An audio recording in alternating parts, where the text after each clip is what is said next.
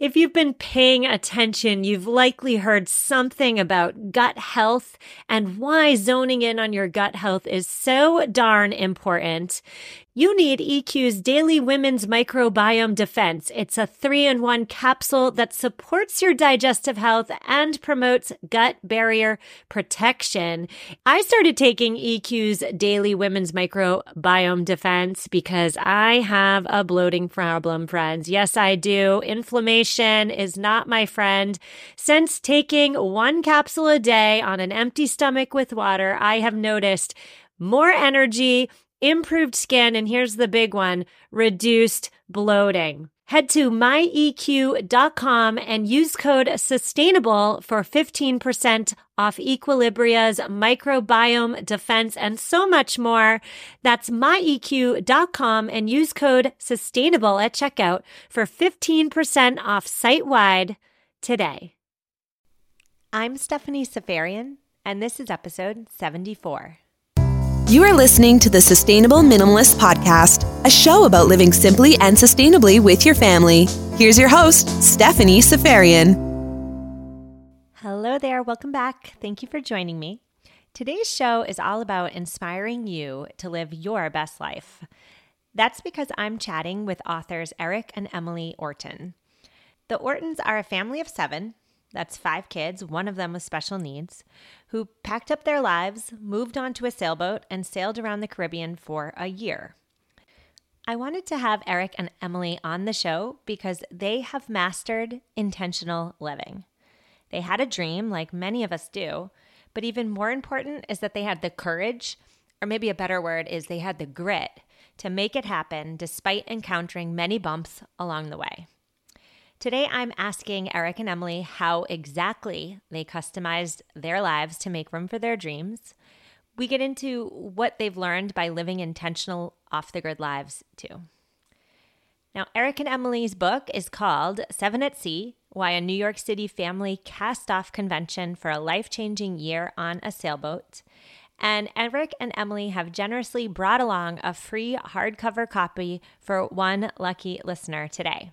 You can very easily enter to win your free copy in this week's show notes at mamaminimalist.com/074. Enjoy the interview.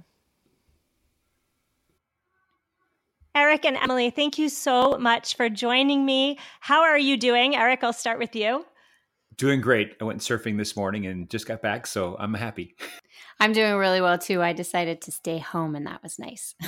I absolutely loved the book, 7 at Sea, and it really inspired me to tackle some of the dreams that I've had in the back of my mind but have put off because life gets in the way. And we will absolutely get there, and we'll talk about living dreams on small budgets. But before we even get there, Emily, why don't we start with you? Tell us about your family of 7.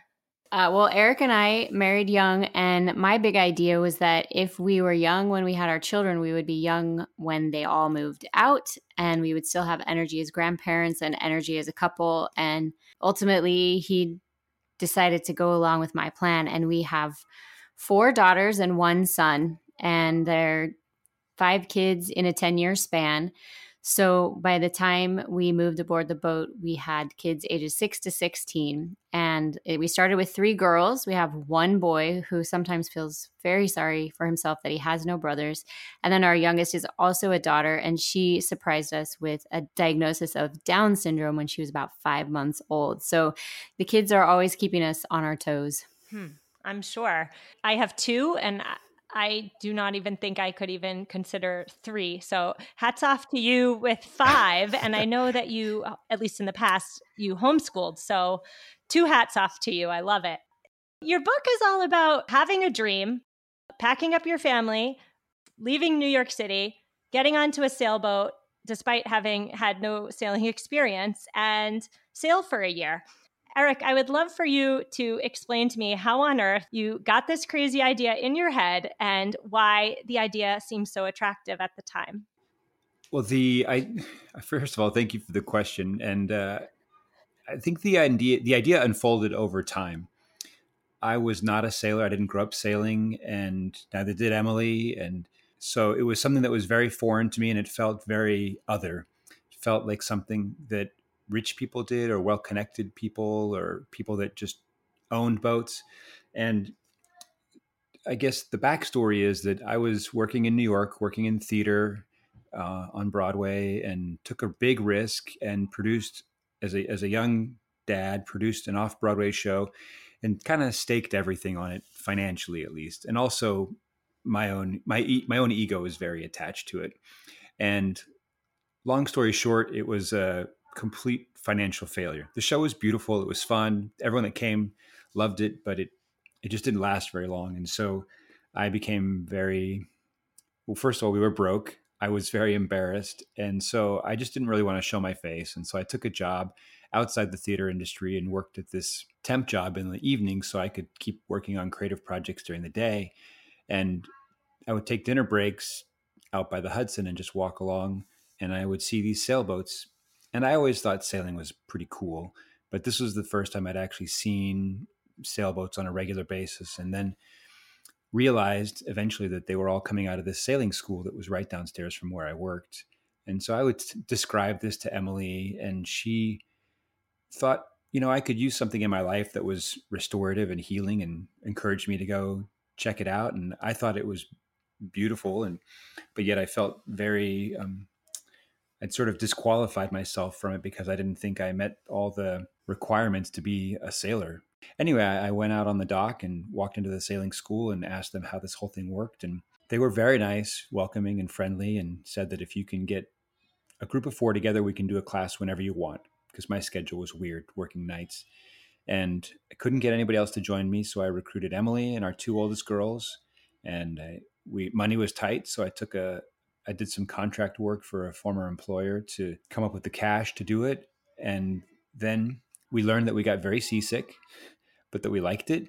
I mean, not the seasickness, but we liked sailing. And then it grew from there. Once we graduated Sailing 101, we went and found a place that would rent us a sailboat for half a day out in New Jersey, and we went out as a family.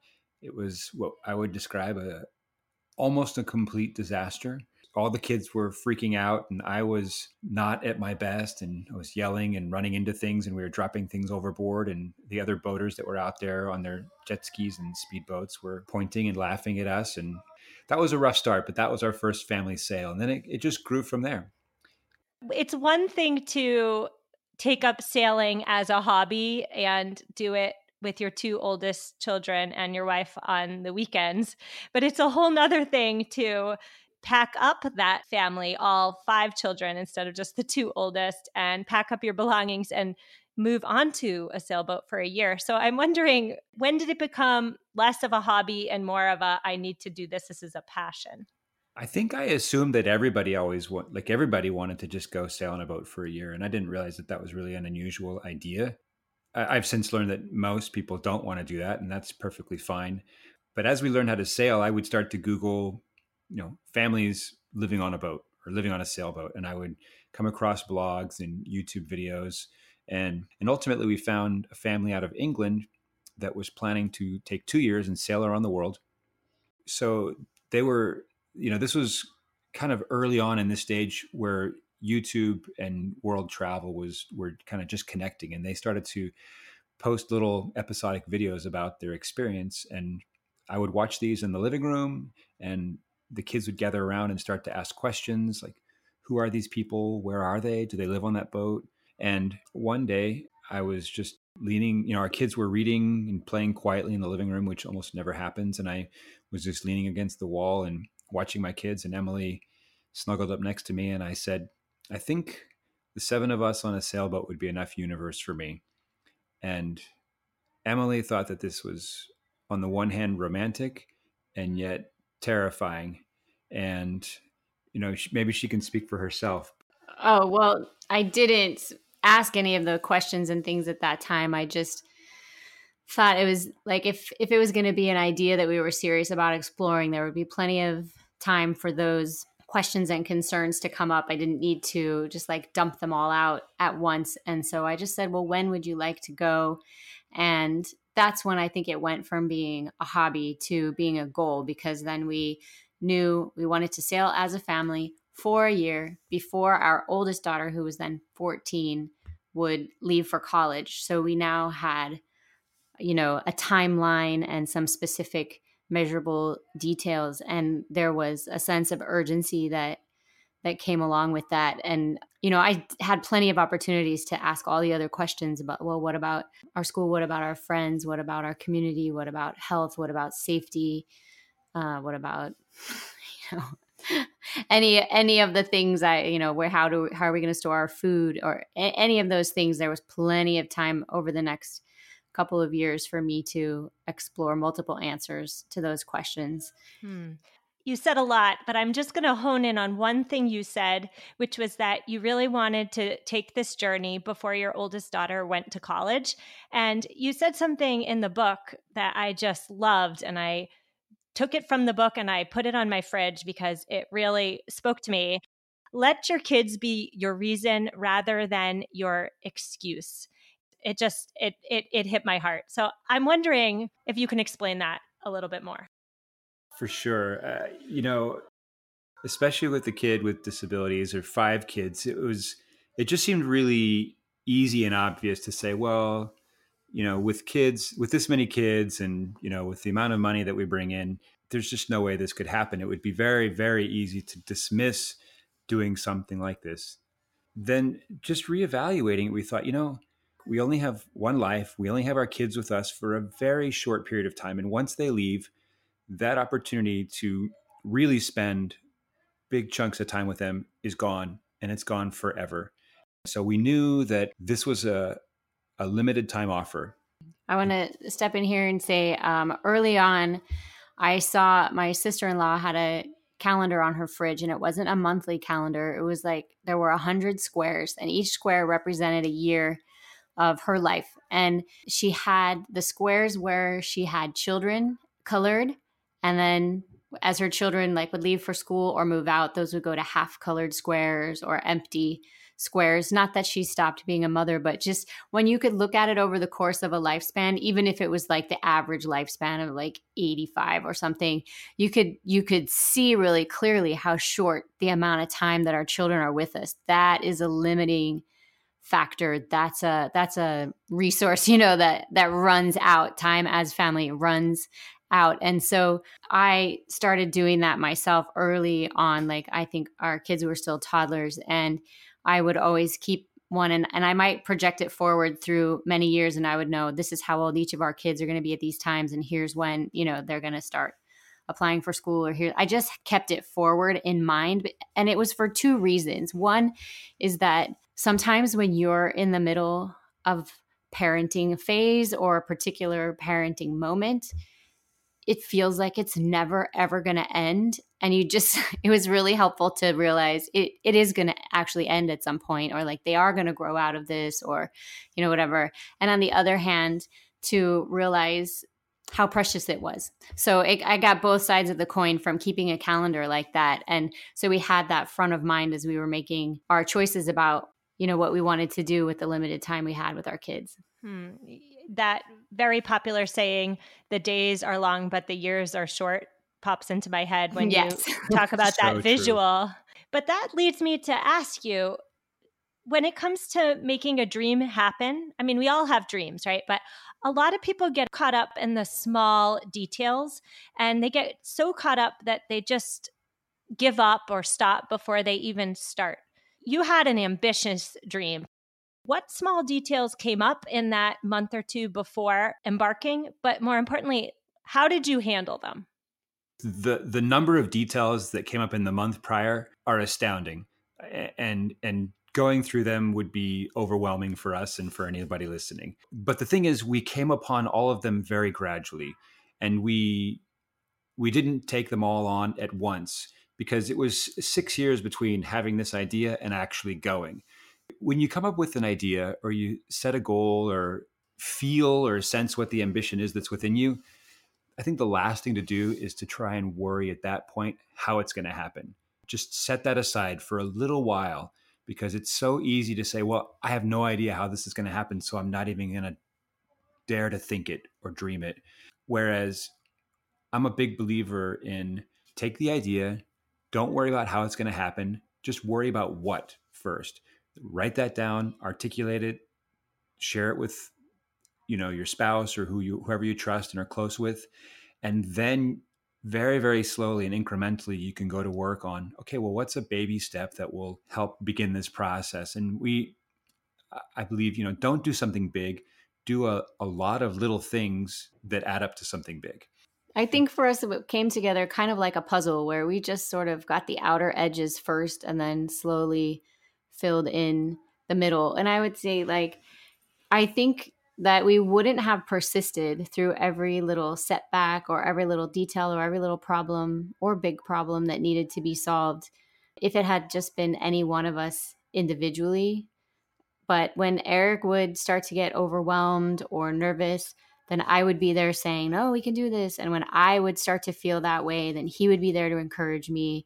And if both of us were moving too slow, then our kids might jump in and say, "Are you guys really going to do this?" And so the fact that the dream had spread to the whole family, I think, is part of how it actually became successful, because there was always somebody carrying the torch and keeping the momentum going forward. And it was usually Eric and I, but everybody did chip in on that. So by the time we got to those last couple of months where I'm painting the apartment and washing all the sheets and moving our journals and tax papers to his parents' basement and running to Target for plastic bins we can take on the airplane, and then the airport's suddenly telling us we're not allowed to use those kind of bins as luggage, and no, you can't get on this flight. And we're like, can you please just call the next airport supervisor? And we have a kid throwing up over here, as all of those things came together. Obviously the easiest thing to do is go home and turn on Netflix. And I love Netflix. It's nothing against Netflix, but just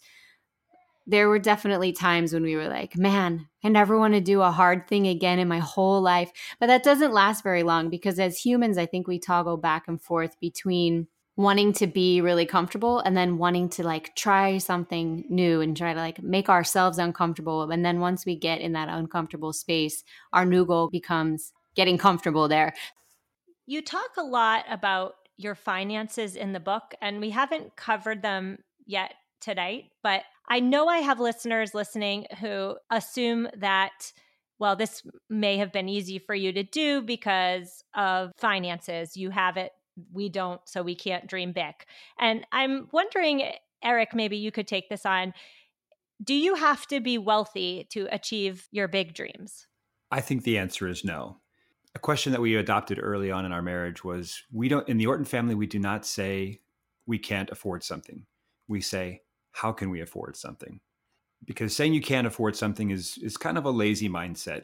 And that might sound a little harsh, but it just kind of says, oh, I'm going to check out, and I'm automatically disqualifying myself because we can't afford it. And I know parents say that to their kids all the time. It's a very normal phrase, and we've said it often, but we've weaned it out of our vocabulary, and we say, how can we afford it? Because then that really ignites creativity. Your mind goes to work and you begin solving problems and coming up with solutions. And we have had, at that time, statistically average income for the state of New York. But a big family. A big family on an average income in a very expensive city. So. And I guess an example was, I couldn't afford to rent sailboats to go out and practice. But once I had my certification, all my friends thought it was cool and wanted to go sailing. And I was like, okay, you guys cover the cost of the boat. I'm going to captain. And so then I wasn't paying for the sailboats. They were, but I was getting practice. It's really about becoming creative in how you accomplish things, because the easiest method is just to have the money and spend money. But it's also, I think, the least satisfying. I don't know if we just had money and spent it, that I wonder what that would feel like. But we, one of the things I thought was interesting is we were looking for inexpensive old boats and fixer-uppers, and we came to realize that for us, the best deal was going to actually be to buy a newer, more expensive boat that we would then be able to resell when the trip was over. And that was going to be more financially sound than buying the cheaper boat that nobody would be able to get financing for because it was too old for insurance comparables and things like that. So there were some surprises along the way that sort of flew in the face of what I thought would be common sense, like, oh, you save money by buying something cheaper. In this case, we saved money by buying something more expensive. And we ultimately sold the boat for the same price that we bought it for, which, we had put work into it and added some features, but still it turned out to make our trip, a lot cheaper than just spending the year living our regular life in New York City. It sounds like what you're both saying is that a little creativity and ingenuity goes a long way. If you want it bad enough, you'll find a way. Yeah. I hope I'm paraphrasing correctly. But let's actually talk about the experience. Emily, we'll start with you. What have you gained from the experience? I came to feel somewhat amphibious. I came to feel competent on land or on water, which opened up a huge amount of the planet to me that was previously closed, largely because I was actually just afraid of water, afraid of deep water, afraid of what was under there and all that unknown stuff. I grew up in kind of a landlocked place, and my family trips growing up were usually to visit, whatever relatives around it. We weren't like explorers in that sense. And so that was all really new and exciting for me. And it made me just feel a lot more confident as I learned to snorkel, and I've since become scuba certified. And so a lot of places, like Eric talked about before, things we disqualify ourselves from. As I worked past those fears and it opened up all these things that I actually really loved, hiding behind that, door number 3, what's behind my fear? These awesome experiences in water and in places surrounded by water. So for me, I gained a lot of just being comfortable in new places. I just felt really strong. I felt really capable, like being able to wash my family's laundry by hand and lug my groceries home on my back, or, just taking care of problems as they came. It made me feel really capable. And we talk about 3 kinds of confidence. One is competence, just of learning new skills, and the confidence that comes from credibility because we actually did what we said we were going to do. And then the last one, probably the best one for me, I don't know how it is for every other human being or every other mom, but I find that I tended to be kind of controlling. Like I wanted to have control. I felt like knowing what was going to happen next and sort of manipulating the variables would bring this sense of safety.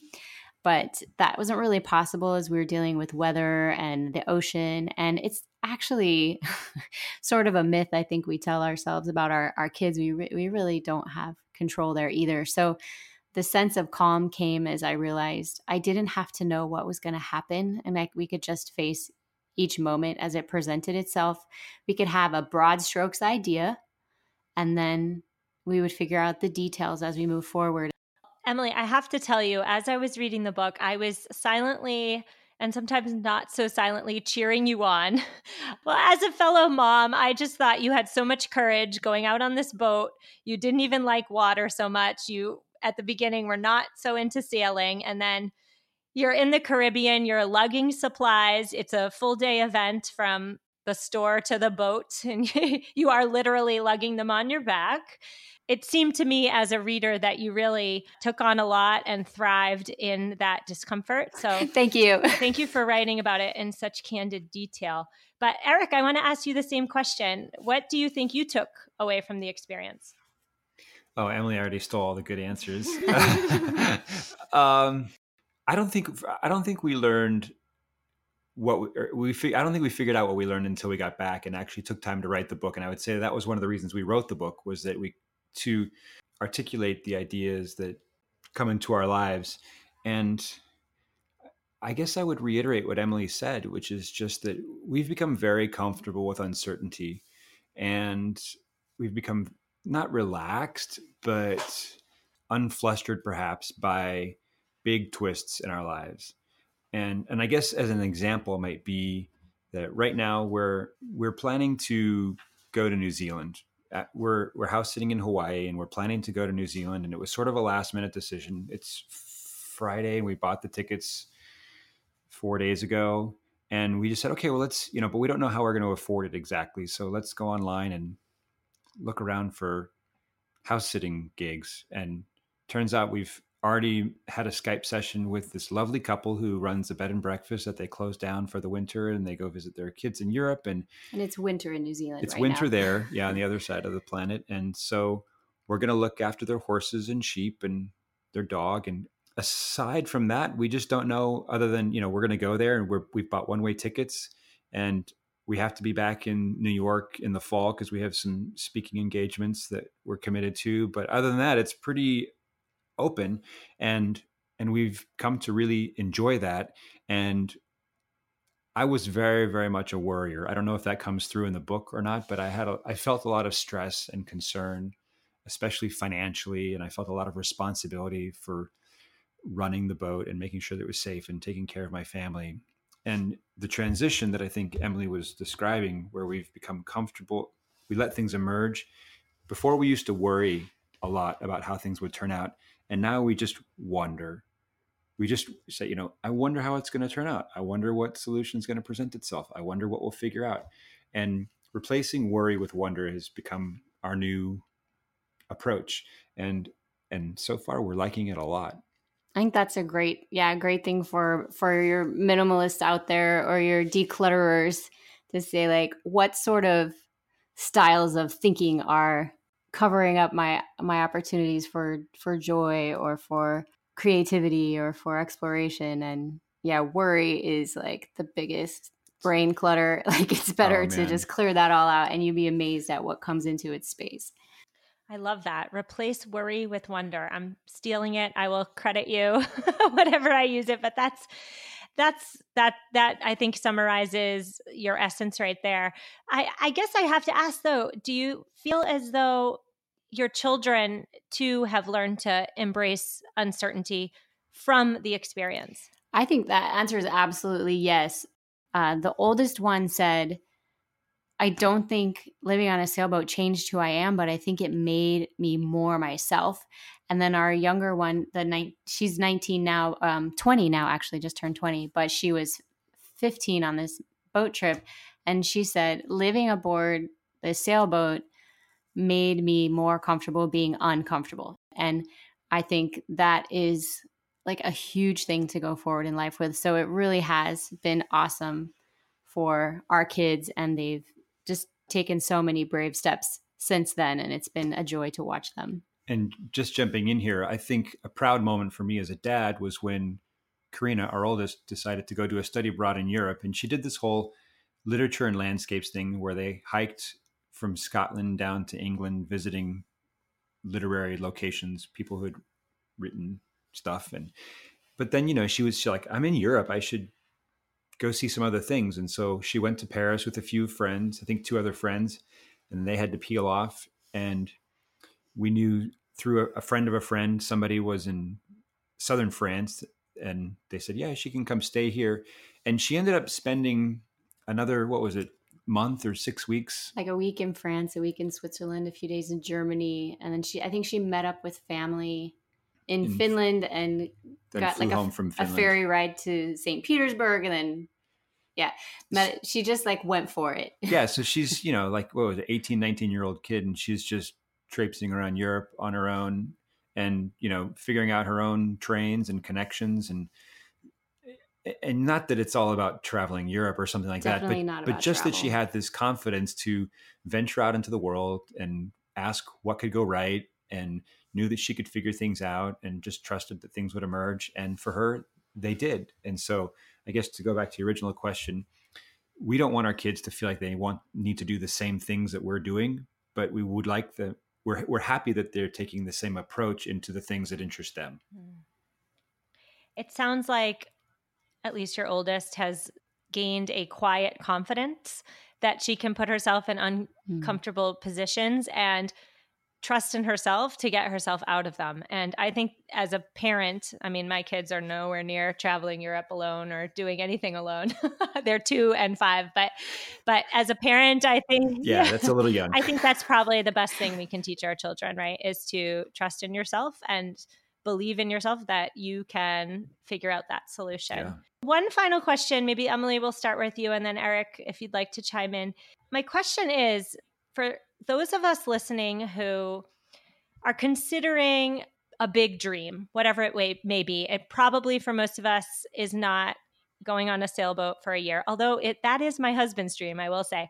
For listeners who have a big dream in mind, but they're bogged down by the little details or they're bogged down by the finances, what advice do you have for them? Emily, go ahead. Well, I think Eric mentioned it just a second ago. The question that really helps us, because it's so easy to ask about what could go wrong, but thinking about what could go right is what I think can really pull us over that, that speed bump of fear that gets in the way. And I think, asking what could go right, recognizing that failure is a very natural part of the process and that we should expect to get things wrong as we, move forward towards getting them right. And then I think also that there's a lot of things that we just can't know in advance and we can't be ready in advance. And it's kind of a grow as you go way of moving forward. I know, like for me, living on a boat was not my big dream, but my huge, overpowering and overwhelming dream since I was very little was always to become a mother. And I was so lucky to be able to have that happen in my life. It's not something that everyone just gets because they want it. And I could have had all those same fears about, well, what about all the details? Or what if I won't be a very good mom? Or what about the expense, and things like that. And I heard two women talking one time about being a mom and saying like, oh, well, I'm just not ready. And I had to kind of laugh to myself inside as I stood in that line with 3 little kids. Cause like, oh, you're never going to be ready. And I think whatever your big dream is, like, you are never going to be ready. Just, you have to go. And the doing is what qualifies you. I would say that for something that you want to do, if it's a big enough dream, nobody's ever going to invite you to do it. It's something where you really have to take the reins and take the initiative. So there's never going to be an invitation to do it. There's never going to be a right time or a good time to do it. It's never going to be convenient, and there's never going to be enough money. And so it's a matter of, first, I think, articulating what the idea is, not worrying initially about how to do it, and just know that it's going to be solving a puzzle, both in terms of time, energy, and money. And then once you get to that point, write it down. Writing it down is so powerful, and speaking it out loud to somebody else, just saying it is really transformative, I think. And then pick one thing that will move you towards it. And then just start steadily moving, repeating that activity over and over again, and you'll get comfortable with it. And then you'll move to the next thing. And I'm not too worried about timelines, that things will happen when they happen. I think moving steadily in that direction. And I guess for me, I've seen that happen in so many different ways in my life, not just this boat trip. It's happened with my own physical health. It's happened with big, ambitious rock climbs that I've wanted to do. It happened with the sailboat. And honestly, it's how we wrote the book. I just said, I'm going to go to my desk, and these are my times to write. And I'm just going to do it every day. And Emily and I teamed up on it. And there was no one magical moment. It was just a series of lots of steady incremental steps. I read about a guy who has a speech called like 236,000 steps to success. And I'm like, that's real. I love it. I wish you both the best of luck in Hawaii and as you head on to New Zealand. But I just want to close with asking you, where can you be found online? I think the best place is 7atsea.com, and that's all spelled out. And 7atsea.com links to our blog where we post pretty regularly, which is fezziwig.com. And then we're both on Instagram. I'm Eric Orton, and Emily is Emily Orton 2020. And we're on Facebook and everything else, but you can find all those other places at those sites. And your book, I assume, can be purchased anywhere books are sold? Yep. On Amazon, Barnes and Noble, books, all the major books. And it's always fun to go to log on to Japanese Amazon and see it all in Japanese.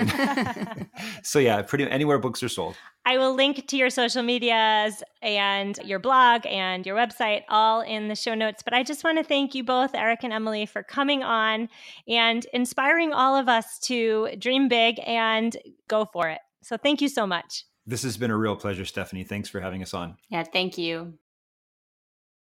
I so hope you enjoyed that interview with Eric and Emily Orton. And a big thank you from me to all 7 Ortons for reminding us all that our lives are what we make of them, regardless of what society or what convention tells us they should look like. Now, if episodes like this one inspire you to live your best life, a friendly reminder that I've done this before. Episode 19 of this podcast discusses the nuts and bolts of tiny home living. That's just 400 square feet, by the way. And episode 25 is all about quitting jobs, hopping into a transformed van, and traipsing around the country. Don't forget to enter to win a free hardcover copy of 7 at Sea in this week's show notes at mamaminimalist.com/074. And it is that time of year, my friends. On next week's show, we're talking all about zero-waste gardening for mediocre gardeners. I will see you then. Take care. For the ones who work hard to ensure their crew can always go the extra mile, and the ones who get in early so everyone can go home on time, there's Grainger, offering professional-grade supplies backed by product experts so you can quickly and easily find what you need. Plus, you can count on access to a committed team ready to go the extra mile for you. Call, click Grainger.com, or just stop by. Grainger, for the ones who get it done.